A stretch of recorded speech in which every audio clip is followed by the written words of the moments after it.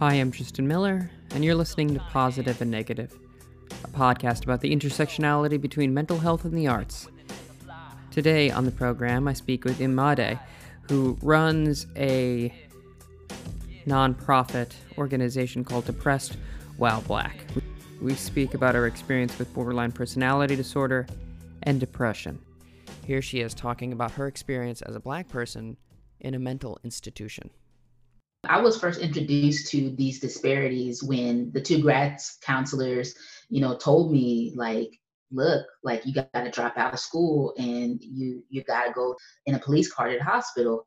I mean, in that moment, I realized that this is the textbook, template that they give to people, and it may work for rich white people because rich white people have money so that they'll still have insurance if they leave their grad school program.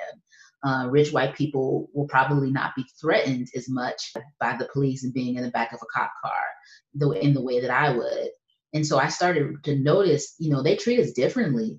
When I was hospitalized, I noticed that, Black women were being chemically restrained. They were drooling on themselves. They were basically permanently in the isolation room. They were just constantly, it felt like they were constantly being drugged to the point where they couldn't speak up for themselves. They couldn't express who they are. This podcast is made possible by Patreon. You can go to patreon.com/Tristan J. Miller for early access to extended episodes of this program, along with a myriad of other content. You can also go to tristanjmiller.com for my stand-up comedy tour dates. I hope you enjoy listening to Imade as much as I did speaking with her. Now, you started Depressed While Black while you were in Columbia, right? Yeah, I started writing about my experiences, and I called the thesis Depressed While Black. And I was just simply just trying to graduate. It wasn't anything, huge that I was trying to do. I just wanted to fulfill my, obligation as a student. Yeah. And how did you put together that thesis? I mean, I assume you were talking about your own experience with depression. Can you talk a little bit about that? Yeah, I thought that I didn't have anything to write about, to be honest with you. But I remember that, I was speeding on a Los Angeles highway, wanted to die just the year before. And it started this whole journey of me figuring out what was wrong with me, and got a diagnosis of major depressive disorder. And so the book kind of follows that journey. What was that process like? Yeah, it was a really intense moment. I was really messed up when I walked into my program's counseling center. There were two counselors that sat before me. I was crying. I was barely showering. I wasn't really dressing appropriately. I was wearing a lot of baggy clothes. And the two counselors told me that I needed to drop out of school and get a police escort to the hospital. Wow. And that was kind of my wake up call of like, oh, wow, this is what the mental health system is like. I have to go to the hospital in the back of a police car. Wow. And so I did not want that. I lived in South Central LA, and my interaction with the police was the police helicopter shaking the house and their light beams just waking me up in the middle of the night. So I did not have a good encounters with the police. They were basically an occupying force in the South Central neighborhood that I lived in. And so, yeah, I said, I don't want that. Can we do something else? And they were like, well, you can go to outpatient, which is basically kind of a day hospital service for people with mental health challenges. But that was too expensive. It was $3,000. That was totally outside of my budget as a student, as a grad student. And so, yeah, I was like, no, can't afford that either. What else? And they were like, well, we can, get you to a therapist. And so that was my first entry point into getting a diagnosis, was through that. And was that the first time that those issues had presented themselves, or had you been dealing with depression before that? Yeah, I was dealing with depression before then, but that was a true rock bottom moment for me where I was like, Mm. okay, I can't ignore this. I can't act like I can outwork my way out of this depression. Like this is bad. And Yeah. I can't act like it doesn't exist. But yeah, before then, just growing up as a kid, I definitely had low moods. I played basketball and I was really moved if we lost a game or if I didn't get a lot of playing time, it really bothered me. It was difficult for me to kind of get myself out of those low moods. But when I really dealt with like serious depression was when I graduated in the middle of the recession and was unemployed and dealt with all of that. So that was kind of my Yeah. first entry point around when I was like 20, 21. Yeah. And how did you first go about managing those moods? I mean, I felt like I did my good Christian response, I prayed, read scriptures. Mhm. That was really the only option that was presented to me, that this is the only way really you treat depression was through prayer, through scripture, through having a pastor pray for you.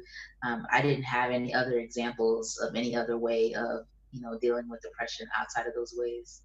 And once you started seeing a therapist, what was that like?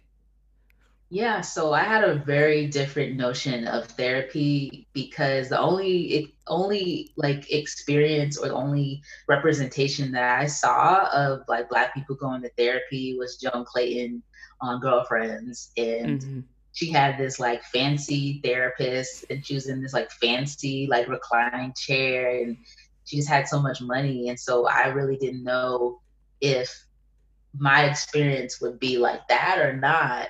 And so, yeah, my first experience, I walked into this like really old really old bank building in downtown LA. Mhm. And, I went into this elevator, and it was one of those like really old elevators where it gave me this memory of like, oh man, this probably were Black people responsible for like opening and closing this elevator. So already felt Yeah, like just yeah. through the door, that maybe I shouldn't be here. Maybe Mm. as a Black woman, maybe I shouldn't be here. And so, and then when I got upstairs, the therapy like waiting room looked like an urgent care waiting room. Like it looked so normal, and there were like People magazines everywhere, and those oversized lamps, and those like Mhm. low end tables. And so I was like, oh, okay, like this is starting to look more like what I'm familiar with. And then like, and I walked into the therapy room, and it was like a couch. It was like a regular pillow that I see everywhere. It was Yeah, very yeah. normal. So my brain built up all this, these ideas of like, I don't belong here. Historically, Black people were never here, so why should I be here? And then I get there, and it looks so normal. The therapist is a white woman, an older white woman, and she looks like my like third grade teacher. She looks like she looks like somebody that was Yeah. like, hey, Miss Allison, like I feel like I would know her from school or somewhere. And so Yeah. I was really surprised that, it was a very like familiar experience in some ways. And then the therapist was really calm and like comforting and understanding. But I thought that she would just say, oh, you'll get through this, you'll get better, it's fine. And I wasn't expecting her to say like, you have major depressive disorder, this is a Mm. serious condition, and Mhm. you go to therapy and possibly need to take antidepressants. I was not ready for that. Yeah. So how'd you handle that? Since it was a surprise. How'd you feel? Yeah, I thought that depression was a white person disease. I did not think it was possible to even be clinically diagnosed with depression. I was just like, this is impossible. You know, I grew up thinking and being told that we're stronger, we went through more things, we're Mhm. basically indestructible, is what I was taught. And I know that was a coping mechanism in response to the world saying that, we aren't valuable. We aren't people who have intrinsic worth. And so it makes sense that I was, given that messaging, but it didn't help when I do need to acknowledge that I am depressed and I am weak and I am struggling. Mhm. And did the therapy help right away? The therapy did help. I did get better throughout that school year at USC in grad school. Hmm. I started kind of volunteering. So my therapist encouraged me to kind of get out the house. I was literally in the house all day as a depressed person. So I got out the house. I started volunteering. I started having a healthier relationship with the work that I was doing, and kind of having not pushing so much pressure on myself to do everything in this short amount of time. So yeah, I was meeting people. I was engaging with my fellow students. So I was doing better, but I was still hesitant to get on antidepressants Yeah. because of that idea that was put in my head. Christians don't get on medication. We pray. If you're on medication, it means that your faith is inferior. And so I still had that complex. And so I did everything that I could, every spiritual thing that I could to not get to that point. And did you like finally have to get to the point where you are on medication? Yeah, I had this really weird thing happen to me. So I was doing all these things and not get on any press, all these spiritual things. So that Yeah. led me to a deep healing prayer session at this uh, organization, this house of prayer. And the minister led me through like all my childhood memories Hmm. and wanted me to see the presence of Jesus in these childhood memories. And it was really impactful and emotional. And I thought that was it. That was the whole experience. But then at the end, the minister told me, he was like, "You need to get on antidepressants." My father got on medication, and I got my father back, and so Oh. that was something that took a huge weight off of my shoulders, and it validated me, and it made me feel like, oh yeah, I have permission, I can do this. And so Hmm. immediately after that minister told me that, I got on medication. Good. I suppose that would feel like literally God's blessing to go forth and do it. That must have In been that moment, very, yes. very soothing. Do you still keep the faith now? Not as much. I Hmm. think I got burnt out. I think Hmm. dealing with chronic suicidality, chronic depression, it is just a daily wear and tear on your faith, a daily wear and tear on some of the messages that you grow up with. And so, yeah, I'm not in that same place at all, Hmm. but I recognize how holding on to that faith is one of the reasons why, I'm still alive and I'm still here. Hmm. And you received a dual diagnosis of borderline personality disorder as Yeah, well, that right? came later. Yeah. Yeah. How'd that happen? So when you asked me, did therapy help? I was a Yeah. little hesitant because I was like, well, the therapy would have helped for someone else who Sure, didn't sure. have borderline personality disorder, like, Yeah. so the therapy that I was getting mostly was cognitive behavioral therapy, which is great. It's a great treatment modality, but it's not the best for people who have borderline personality disorder. Hmm. And so I had therapy for about 8 years on and off, and I didn't ultimately get better. I was just as suicidal. I was just as impulsive. I had so many emotional regulation issues. My relationships were a wreck. It was ridiculous. And so, but I was in therapy and I didn't understand like why I was not really getting better. And that was because basically I had undiagnosed borderline personality disorder, and what some of these therapists were doing, and they were some of them were really good therapists. I'm not knocking them, but they were doing this thing where they would notice the symptoms but not directly tell me. And Uh-huh. so as early as around, I believe, 2014, 2015, I had a therapist recommend a DBT book, a dialectical behavioral therapy workbook that DBT is typically for people with borderline personality disorder. And so as early as 2014, I had a therapist that probably noticed the symptoms but never told me. And then moving on from there, I had another therapist, and it started to get to the point where I was like, I think I may have borderline personality disorder, given this how I have a lot of these symptoms.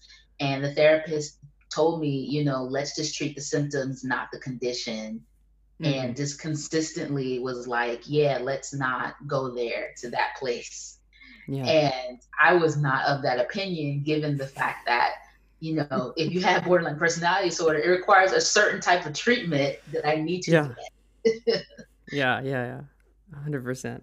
And how Yeah. did you go about getting that treatment finally? So I had to leave that therapist, and I went to another therapist who had experience doing dialectical behavioral therapy. And so this therapist, she had a lot on her hands. I mean, I was a mess Mm-hmm. coming to her. I did not have any type of grounding skills or any type of understanding of mindfulness. I was coming in basically, if I was suicidal, I'm going to do something reckless. That was who I was coming into this therapy. And so she had to help me a lot, try to create some distance between the urges and my actions, and really Mm-hmm. making sure that I don't act on the first thing that I do. And so literally all she said was like, Imade, like, let's not make this worse. Like, let's not make this worse. I know I tire her out. But I but I needed her so much. And she kind of Mm-hmm. helped me start using DBT techniques. And then eventually I left the area because I was living in San Francisco, and just the environment of like how expensive it is in San Francisco was Yeah, fueling a lot of my mental health crises. I can Yeah, imagine. so I moved and eventually started a class, a DBT class, in January of this year. I've been in it every week since January, and that's what's kind of helped me get better. Good, good. And for those who don't know, what's the difference between DBT and more traditional versions of therapy? Yeah, DBT, for me, what helps me is that it acknowledges that there's going to be times when my emotions are so intense that I'm not going to be able to do some of the CBT techniques where I analyze, is this thought, matches reality, Mm-hmm. or is this all or nothing thinking? Is this black or white thinking? Like, there's times when I'm so in like have these overwhelming intense emotions that I can't really do much of anything. And so what I love about DBT is that they have skills in place for when you are at like a 10 that can help bring you down, like the stop skill, literally like taking a step back, observing what's going on, what's going on around you, the tip skill, where you literally dunk your head in cold water. It's so dramatic, but Yeah. my emotions are dramatic. So I need this skill. So like you dunk your head in cold water, you do intense exercise, you do progressive muscle relaxation and like paired breathing. So like these things are really helpful for folks who have really intense emotions, and we may not be able to do some of the skills of a CBT. But then also it helps you with everyday maintenance. It helps you with interpersonal effectiveness and dealing with other people and trying to have healthy relationships. So all of the skills are kind of related to the symptoms that I have. So it's been a game changer for me. Mm-hmm. Good. I'm glad. I'm glad to hear that. And you're saying your moods were often low growing up, Yeah. or could dip there. Whereas also the, I guess, volatile emotions, were they also there growing up? Yeah, yeah. I had anger issues. I still have anger issues, to be honest. But yeah, I had anger issues growing up, and the only time that I felt safe to express my anger was on the court, like playing basketball. And I think because there was so few avenues to express my anger, that I didn't really know how to express it properly. And so I would just wait until it got all like just balled up in me, and then I would Mm-hmm. express and unload every single thing, and then I would be calm afterwards. But then there'd be all this destruction that I have to deal with. Yeah. And so yeah, I didn't really have great anger issues. I mean, anger regulation issues growing up. Yeah. You have a website and you have a book coming out called Depressed While Black, based off of the paper. How did that come about? Yeah, so okay, so with Depressed While Black, it's been a journey. The book has been a huge journey. I went to Columbia, I got a nonfiction MFA. So, they kind of gas us up in this grad school program, basically like, look, you're gonna get a deal, you'll Mm-hmm. be fine. But then they'll slide this in at the end, like maybe you need to babysit, maybe you need to be a waitress. And so you're getting these like two different messages of like, yeah, you're going to get your book deal, but also prepare to be really poor and rely on your mom's money, which doesn't make sense because not everyone has parents' money to, help them. But yeah, so it's been a long journey. I'm at a point right now with the book where I'm just kind of letting it happen. So the thing that I really would like to have is a literary agent to help shepherd the book and help me get a book deal. And I'm in the process of like building a relationship with one literary agent for that to potentially happen. But because of the way my mental health is, I don't know if I can like go hard in the paint when it Yeah. comes to the literary world. I dealt with a rejection in February, and it caused me to be so immobilized. I was in bed all week. So Oh I wow. am trying to tread lightly and just Mm-hmm. do what I can. But it will come out. The book will definitely come out. Mm-hmm. But I'm still figuring out the avenue to put it out. Yeah. That makes sense. Yeah. And does that get in the way, your moods, does it get in the way of actually like writing and creating the book itself too Oh and other yeah. pieces? Yeah, so basically the bulk of the book is written, Mm-hmm. and so I need to just go back, do editing, and then add a section in about my, mental hospital stay, and the experiences that I had there.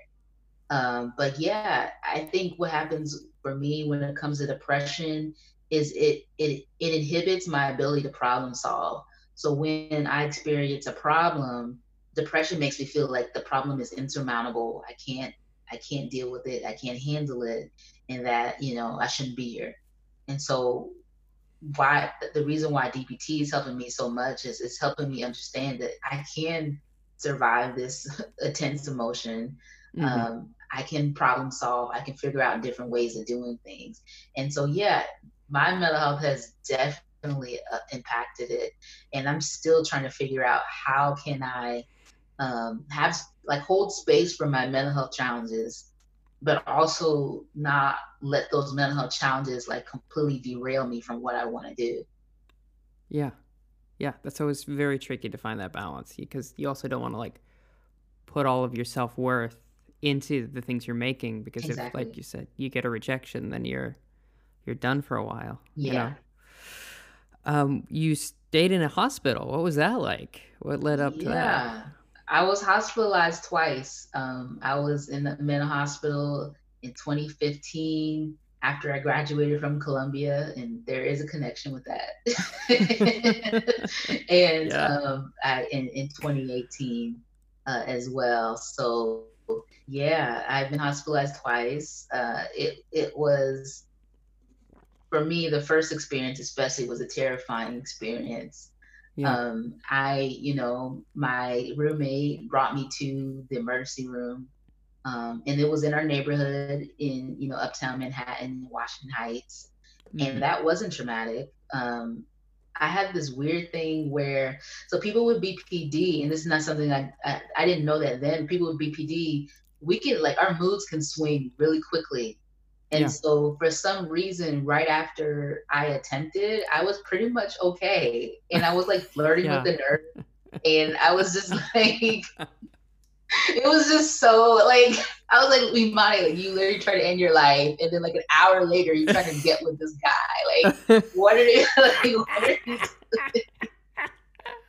And so yeah, I was flirting with the nurse. I was pretty much fine. I was like looking through magazines. Like I was Yeah. like pretty Yeah. much okay. But the nurses were like, you should go to this mental hospital called Weird Cornell. It's a great hospital. They have a lot of awards. And so I was like, okay, the nurses say this is a great place. I'll go to it. But it was an hour up north in Westchester, Oh boy. and the first floor looked like a resort, like really like plush carpet, and they had a gift shop like at a mental hospital. Like, it was so weird. They had a gift shop. It was just like so bougie. Yeah, and so Yeah. the first floor looked great. And so Mm-hmm. But when they took us up to the second floor, I was like, "Oh my gosh, like this looks terrifying." It looked like a really scary hospital. And I was confined to, one hallway. We never got Wow. outside. It was nonstop yelling, screaming, people getting physically restrained, people being chemically restrained and being unable to speak, and they're drooling on Wow. themselves, slurring their words. It was a really scary place. And so I reacted to that as an activist because I was protesting on the streets, against the police brutality that ended, Eric Garner's life and Akai Yeah. Gurley's life. So I coming from a protest perspective, and so I just was like, "Oh no, like this is not it. Like I Mm-hmm. don't want to be here. Like this is a place that's making us worse. We need to have specialized care." So I'm expressing all these things, and the nurse that was there, the head nurse, is invalidating me. And again, something I learned later: people with BPD, when you invalidate us, you make our emotions even more intense. And so Yeah. she's invalidating me. So then my gear goes up more, and then she invalidates me, and it just goes up more. And in my head, I'm like, I have to be angry, I have to be more demonstrative in my expressions so that she really gets and understands what I'm saying. But that was not her response. Her response was to escort my friends out through the back door, Mm-hmm. and basically get nurses to physically restrain me and throw me into an isolation room. So yeah, that was my experience, my first experiences of being in a mental hospital. Wow. How long were you there? I was there actually for 2 weeks. Oh, My wow. mom and my best friend were there all the time. Mm-hmm. And they wanted me to get out. I wanted to get out. This wasn't a place where I felt like I could heal. And so they assigned me a lawyer. Um, the hospital assigned me a lawyer, and the lawyer told me she's afraid to go on my floor. This is the floor. This is the ward that I sleep in every day, right? I Mm-hmm. sleep here. Yeah. I'm concerned for my safety, and she's just afraid to just walk there. And so that was definitely a heads up of like, yeah, let's figure out a way to get out of here. But Mm-hmm. they had the cards stacked against me. They require that I go there in a stretcher. So I'm rolled out in a stretcher, in a hospital gown, in socks, and the psychiatrist that's assigned to me is in work clothes. So just imagine the Mm-hmm. hierarchy there. And then the psychiatrist says on the witness stand, if her mom drives her home, she's going to jump out the car. Like literally said that on the witness stand. And of course, I try to follow up what she said. Try to speak reasonably and break it down in 1.1 and point two, but the odds were already stacked against me, and the state Supreme Court judge said that I couldn't leave. And so the most that I could do is transfer to another floor so that I won't have to have that psychiatrist. And I Mm-hmm. just took the meds they wanted me to take, and yes ma'am, no ma'am, and got out of there just by being compliant.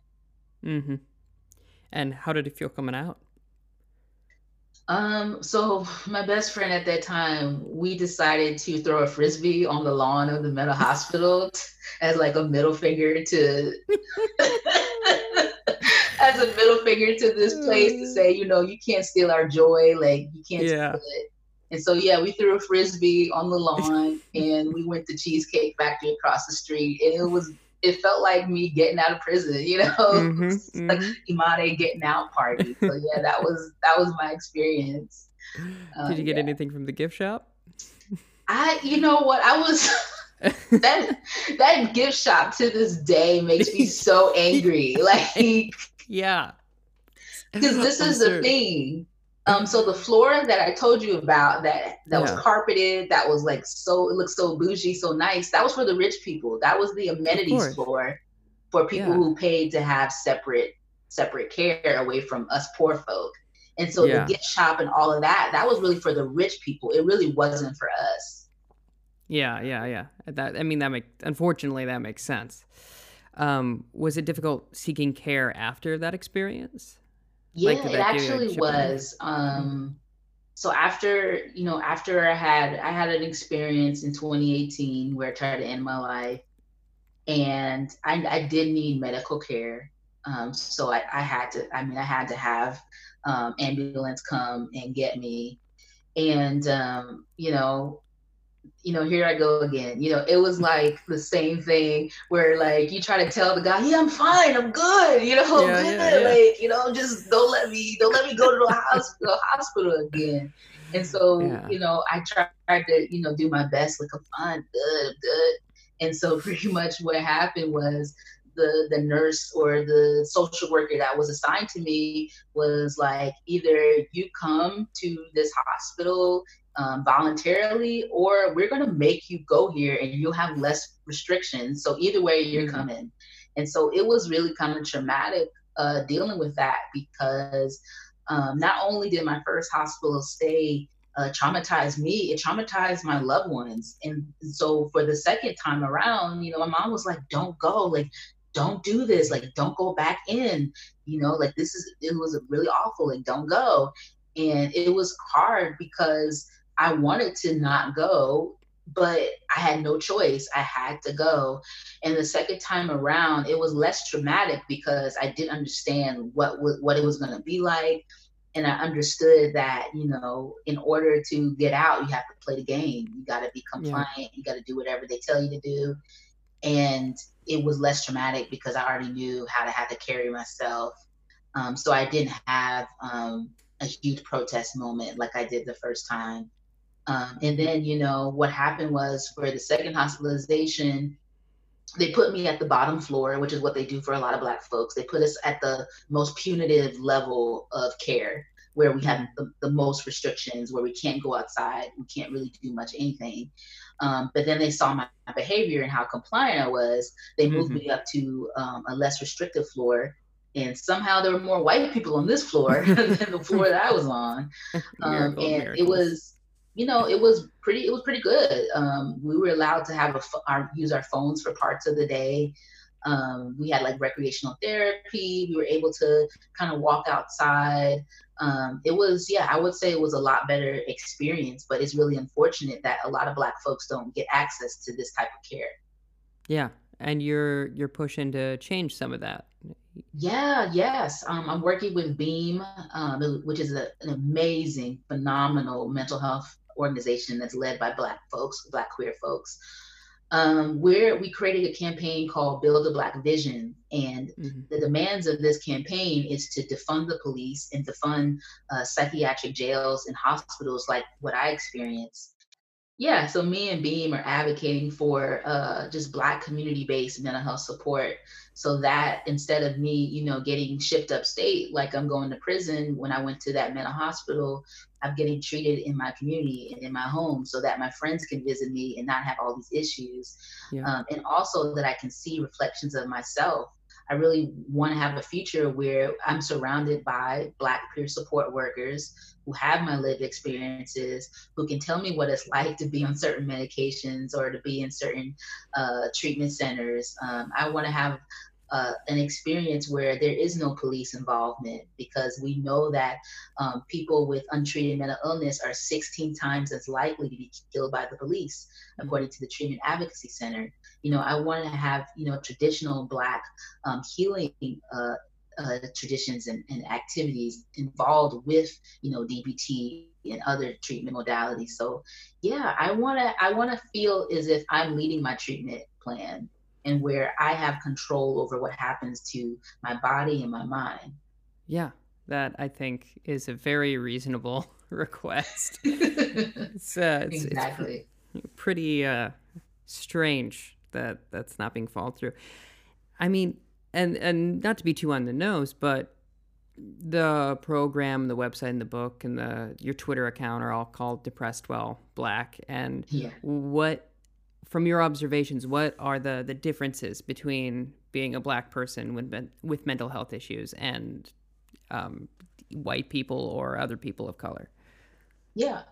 Yeah, I mean, I was first introduced to these disparities when the two grad counselors, told me like, look, like, you got to drop out of school and you got to go to in a police car to the hospital. I Mm-hmm. mean, in that moment, I realized that this is the textbook, template that they give to people, and it may work for rich white people.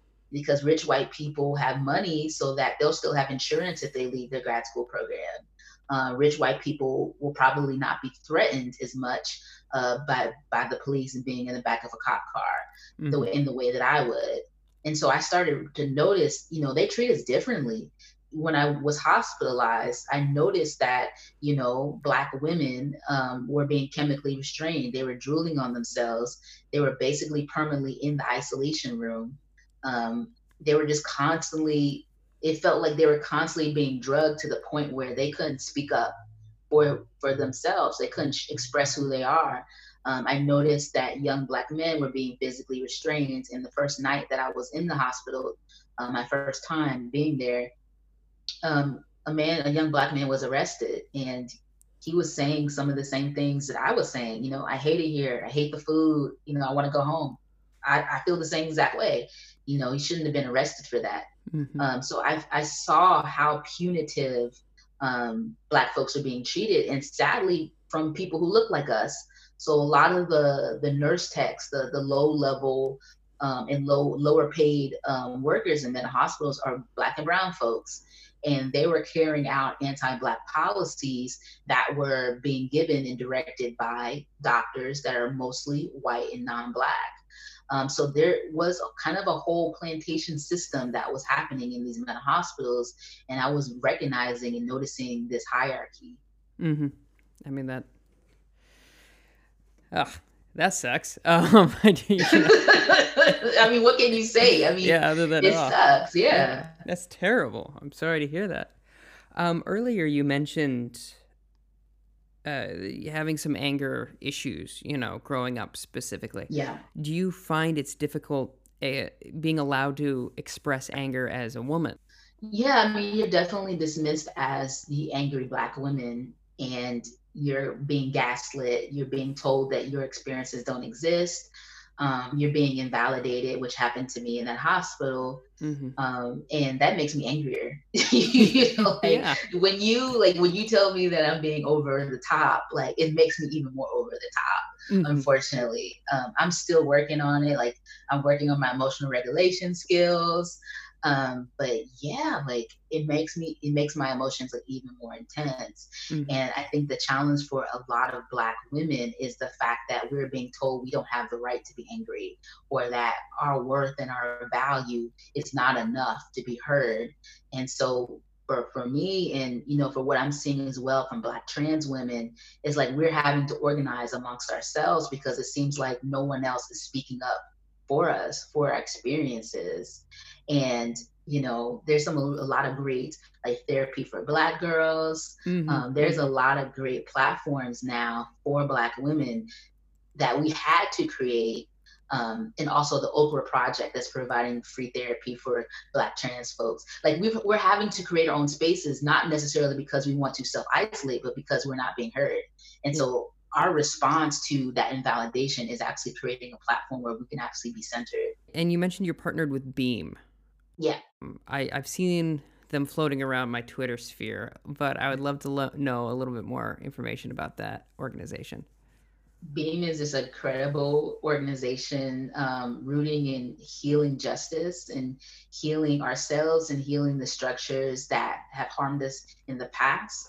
Um, they do a lot of great work when it comes to dealing with and addressing toxic masculinity and reimagining new ways to, approach the world that is inclusive, that is loving, that is not harming uh, marginalized Black communities.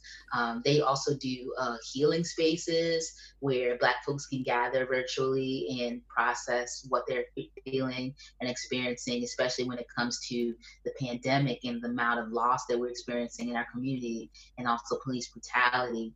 So yeah, they're just an incredible organization. They're great facilitators when they talk about all sorts of transformative justice.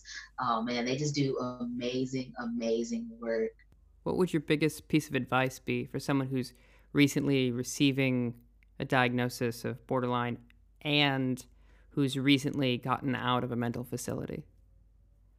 Wow, I mean, that's really difficult because People with BPD in general are one of the most stigmatized communities in the mental health community, Yeah. and we can be denied service because we have that condition on our record. Hmm. And I think that some of the apprehension of my past therapist in diagnosing me with BPD is because they probably thought they were protecting me, because if it's on your record, people can use that as an excuse not to treat you, because they'll say you're too difficult. They'll say you're too suicidal. And basically, what they're saying is you're too much of a legal liability, Mm. because if something happens to you, then it's going to fall on me. And it's terrible how the mental health system is set up, but it really is set up to protect people from a lawsuit, when Hmm. actually these are people that are suffering, that need help, that need support. So I would just say to people who have or newly diagnosed with BPD, and that are out of the hospital, I'll just say that, like, you're not a monster. If you Google us, if you Google, I mean, it's terrible. The stuff that comes up about us is ridiculous. They make us think. They make me feel like I'm like the Kool-Aid man that's gonna bust through like a brick wall or something. Like, what are you? Like, this is ridiculous. I'm a human being, just like everybody else. Hmm. And so I would just say, like, you're not a monster. You're not what a lot of these clinicians say you are, and that find your tribe, find your people, follow the hashtag BPD hashtag on Twitter. A lot of folks who have the diagnosis, we talk openly about our experiences, and I would just say find your tribe. There's all sorts of online resources, and I would say try to look into a DBT class or a DBT therapist to kind of help get you on track, because the hospital, sometimes it's sometimes you just have to recover from the trauma of the hospital, let alone the Hmm. trauma of what brought you in there. And so I would just say, just get DBT, get specialized care, and figure out if there's ways that you can ask for scholarship or a sliding scale, because DBT can be really expensive. Or you can go on Now Matters Now, or .com. They offer DBT tools from the actual creator of DBT, Marsha Linehan. You can buy the DBT workbook. I would just say find specialized care and find your tribe. And it's okay if DBT does not make sense to you in the beginning. It really didn't make much sense to me as well. It takes like a lot of iterations, takes a lot of repetition to like really get it and to really see the benefit of it. So I would just say stick with it if you feel like it's not working in the beginning, and just be patient with yourself, because we are going through so many like emotional mechanisms at the same time. People with BPD, I mean, we can in one day we can be the happiest we ever been, and we can be like the saddest we ever been. It is Yeah. a lot going on in the inside of us, and I would just say be patient and be kind to yourself. That's wonderful. Earlier, you said when you were going into your first therapist that you felt kind of out of place and uncomfortable. Yeah. Have you felt, is that a reoccurring feeling in your life? Yes. I think that as a kid, I felt it. I was in the, high achieving classes, whatever that means. But I was basically one of the only Black kids in the class. Mm-hmm. And I never really felt like a quote unquote nerd, or like someone that, all they cared about was academics. For me, all I cared about was basketball, and the summer was camps. The summer was Yeah. for camps. Like, the summer was not for me being in like some math course. The summer was like me trying to get my skills up. And Mm-hmm. so it was weird because I was with all these smart kids, but I didn't really have the makeup of a smart kid. And then I had this longing for my Black friends that were in my classes. And I Mm-hmm. felt very much in between, kind of the nerdy white kids and the Black kids that I wanted to hang out with, who weren't in my classes, because the education system is so full of discrimination. And Mm-hmm. many times, if you don't look the part, you're going to get tracked into a class where you're given lower expectations. So I felt like I was in between two different worlds. And, I felt that way, in my adulthood, and me trying to figure out my way when it comes to faith and religion. I didn't always fit in with the Christian crowd. I felt a little bit more quote unquote edgier, or Sure. which means I wasn't that edgy. Yeah. But, I felt Yeah. a little bit more edgier. I felt a little bit more Black, culturally centered than a lot of the white assimilation that was happening in these faith circles that I was in. And so, yeah, I always felt different. And, now that I'm in this mental health community, I don't feel that same way now. I feel like these are my people, these are my tribe, and I'm going to rock with us, Yeah. till the wheels fall off. Good. I'm glad. Do you think there's like tension because of the stereotypes and because of the discrimination that's inherent with the mental health system between people of color and white people when it comes to mental health, like within mental health spaces, because everyone can be mentally ill? Do you think there's like tension or misunderstanding there? Yeah. There's a hierarchy for sure. And I think that Black trans women and Black trans folks are at the bottom. And, I spoke about that before, that I feel like mental health advocates like myself who are cis, like we got to step it up. We really got to highlight communities that are more marginalized than us, because it's not good enough for me to just share my lived experiences and then close the door and not talk about people who are more marginalized than I am. Yeah. And I think just for myself, I know that I need to step up, because the suicide attempt statistics when it comes to the Black trans community is ridiculous. There was a study that said like 1 in 3 Black trans youth have attempted in the last year.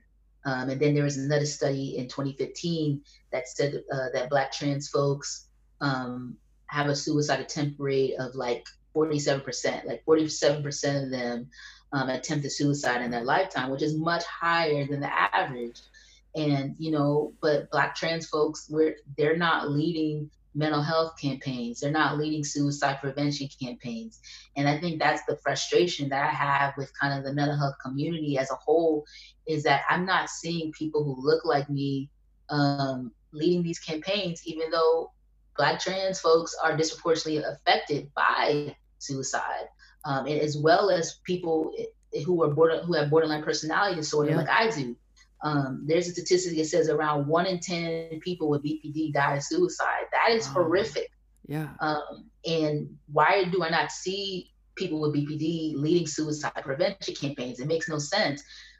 We're the ones that use these services. We're the ones that call these suicide prevention lines. We call these text lines. We go to these mental hospitals. So we should be the ones telling you if they're good or not. Like I'm kind of tired of them saying, hey, secure this number, use this number, use this number, use this number, which is great. I appreciate that you're giving me this resource, but we need to evaluate these resources and if they actually help and if they're actually accomplishing what they should accomplish.